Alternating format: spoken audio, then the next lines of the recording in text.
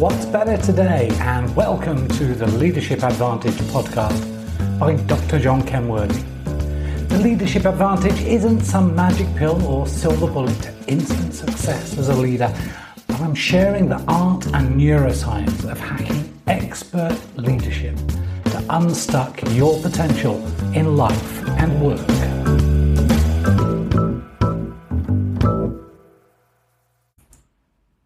Recently, I spent a few days being completely cared for. I was allowed to do nothing for myself, forced to lay in an uncomfortable bed, unable to get out, being tied in via neck and arms to machines and tubes, with more tubes coming out of my body. And all the time I was intensely aware of every single passing second. Every beep and gurgle, every waft of air and the alarms. Oh, the alarms. My senses were hyper alert in an environment that had simply too many parts, clamouring for attention. Yes, I was in hospital.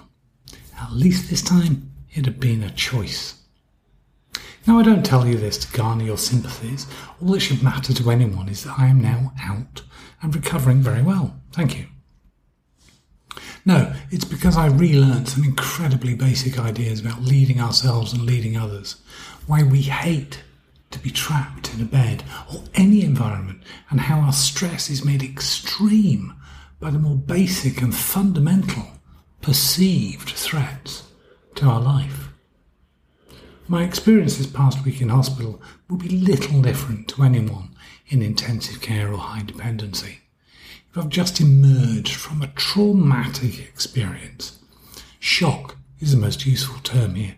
Shock to have come through, shocks that things worked well, didn't work so well, and shock at the discovery of each new tether to the bed.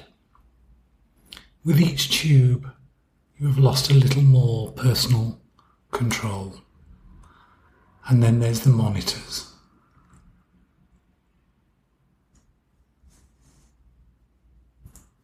Those glorious machines who flash and hum and beep and shriek, and of course your readings are above and behind you, out of eye line. Noise emerges and you have no clue what it means. It just sounds alarming. You try to look around and make no sense of anything except red or yellow flashing lights. All you can see are the machines of others in the room. Of course, if you are in a private room, you may have the benefit of less clamour, but then you won't have much company either. Seeing others are like you makes it just a little more tolerable. The gentleman opposite spent the night going through a traumatic and frightening instability at exactly the same time as I did. I can hear my alarms, feel my heart thumping, fluttering and pounding whilst watching his very, very frightening numbers and his wretched face peering back at mine in the terror of the moment. The nursing staff, whilst not completely blasé, really behave as if this were perfectly normal, which for them it is. They see this day after day after day, but I am seeing it for the first time. There's me, looking at a guy whose heart might explode in front of me. And honestly, I had no clue that your heart could clock that sort of rate and pressure and not explode. I'm not just not asleep. I am so awake that every fibre of my being is screaming at me. The nurses tell me that it is better to allow yourself to become less sensitive, less worried. That my own stress is making it far worse. Of course, I know that this is true. That I am also in the middle of a panic attack, let alone atrial fibrillation. But I cannot turn off any of my alertness. Oh, the blessed relief of sleep. But it never comes. I finally dropped back into sinus rhythm at 8:30 the next morning. The choice of drugs had at last done their job, and I knew that recovery was somewhat more certain, and a glimmer of hope began to emerge. I might actually make it out of you. Those of you who have been where I was know exactly what I'm talking about, as I learned from my fellow inmates. While some are more sanguine, having been through it before, the feelings and responses are essentially the same. You can tell on the faces of those who have just one single tube removed. Prior to this, they were as miserable and sickly as everyone else. Suddenly, their whole countenance lifts. Immediately they look better, and so long as it was a good decision to remove that tube, they remain a tiny bit more hopeful. Each tube is a victory of self-control, one tiny element where your mind begins to believe that there will come a day soon when you will once again be able to control when and how you go to the toilet. Yes, the poo in the title was poo and not the Winnie version. When it comes down to the feeling of being in control, there is little more dignity lost than when you cannot pass motion yourself, in private, comfortably in private. Cleaning yourself up and emerging refreshed, renewed, and ready for another day. Peeing or passing urine, as they insist on calling it, is less undignifying, at least for guys, and compared to using a catheter, is an enormous leap forward in being in control. On day 5, I was finally allowed to sit up out of bed on a chair. A lot of commotion and moving containers and tubing, but the bliss of being able to sit and not lie, briefly standing in between. And I took this newfound freedom to realise a much-needed release. I swallowed the last tiny shred of my dignity and finally admitted that I was not in control of anything in my life now, that I was totally in the hands of professional staff, and I asked for a commode. After several attempts and with some suitable medical enticements, eventually the task accomplished, and I chalked up another victory on my walk back to self-efficacy.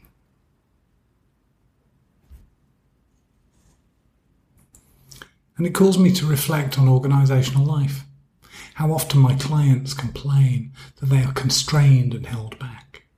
Their bosses scared to lose any control, micromanaging every decision. Some get broken by the system, surrender to the inevitable and lead miserable, unfulfilled lives from paycheck to paycheck. Others break free one tether at a time, and their faces are filled with hope and possibility. Sure, it gets frustrating because there's always one last tether in place, but that feeling of having some control over your own life is a powerful motivational force. It is hardly surprising that prisons use the strategies to take away self-efficacy in order to break the will and ensure compliance. But why do organisations and their leaders fear that they should adopt similar practices? If you want a group of compliant workers doing just what they're told, no more and no less, then by all means tie them to their metaphysical beds, rig them up to monitoring devices, and remove as much of their human dignity as possible. Keep it up for long enough and they will forget how to be independent and accept whatever you tell them to be true is, of course, true. Within an hour of that wonderful moment, 2 more tubes were removed and the promise of G-ward held out for the morrow, which was, of course, hospital time for a couple of days. On my last day in HTU, I was freed from another tube and monitor and even managed to eat something of the porridge that someone insisted on ordering for me. I don't recall at any time actually requesting rice porridge and can't ever imagine that I would. Others who would willingly have consumed this were forced to stuff down stuff that I was beginning to hanker for, a slice of bread. Not that my appetite was all that great. It was coming back in line with the more I felt that I was in control, that I now held the possibility of making a decision and choosing to follow it through for myself. not to have to await someone else. However professional they may be, I just wanted to do something for myself. I needed to take back control of my own life. Once free of the tethers, I was allowed to shower. I had, so far, avoided contact with mirrors, but now I stared at my reflection and decided that I looked way too beaten up and sickly, and that a shave was really in order. Not easy with the central line still plugged into my neck, but at least I could begin to look a little better, feel a little fresher, and clean the remnants of what smelled like a dead rat from my mouth. Slowly but surely, with each recovered aspect of self-efficacy, I began to feel happier, more hopeful, and better. The next step in the process is to relearn how to walk and start rebuilding strength. Bearing in mind from that second day, we've been relearning how to breathe and cough, with assurances that practice and dedication will bring fastest return. The physiotherapists help me get to a point where I'm allowed to walk unaided around the ward. Now is the most dangerous time. The operating theatre and ICU, HDU area are all controlled environments, or at least much more so than the general ward. Now is the time to be most watchful of complications. A tiny microbe can set you back weeks or months. So regaining your strength and cleanliness is essential, and above all, pray for protection. Choosing to take charge of your recovery from a setback is critical to that recovery. There were a few in the ward who, whilst capable of walking and rebuilding their strength, were either too scared to do so or simply unmotivated, sitting on their beds waiting for someone else to cajole them into exercise. Some remained for months and essentially give up their independence and allow others to take care of them from now on until, well, whenever. They made it beyond forced compliance and yet hankered for it. Those who do get up and walk rebuild their strength, recover faster and leave sooner. And just as in the organisational ranks, there are those who have to get up and go and those who leave it to everyone else to make decisions and move things along. It's a choice we make, and I know which side I would rather be on. There are those few, those precious few, who desperately want to take charge, but with one complication after another are forced to stay behind for longer. And the longer they stay, it seems the more likely another complication will arise. After all, you are surrounded by some very sick people. A simple cold could set you back weeks. Their power to recover has been stolen from them, for a time, by a microbe or a virus. Those who continue to have hope and that drive for self-efficacy will beat it and emerge victorious. Others succumb and are weakened physically, and their drive and hope take a knock, and they need someone to reignite that hope and work that drive until they have enough strength of their own again. Be watchful of your friends and colleagues who get weakened by the system. Don't always assume that it's only about choice. There are things going on in everyone's life where they have little or no control, and it robs them of their strength, their hope and their drive. Be a friend and lend them your help, your hope, your drive, to allow them to choose again to take control back. It is my hope that you have found this a useful podcast. If you know anyone at your work who looks like they've had their feeling of being in control stolen from them, perhaps it is time for you to reach out and offer your non-judgmental love and attention. And if you know someone who is about to or considering a CABG, a heart bypass, or any other heart surgery, and they would like to talk, I know This is a frightening time for them. Please do put them in direct touch with me. And I thank you for your love and your prayers. I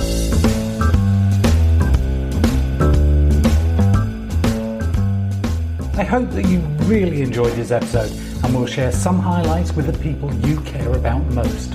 My team and I are working on a series of exciting new projects in this art and neuroscience of hacking expert leadership to unstuck your true potential in life and work.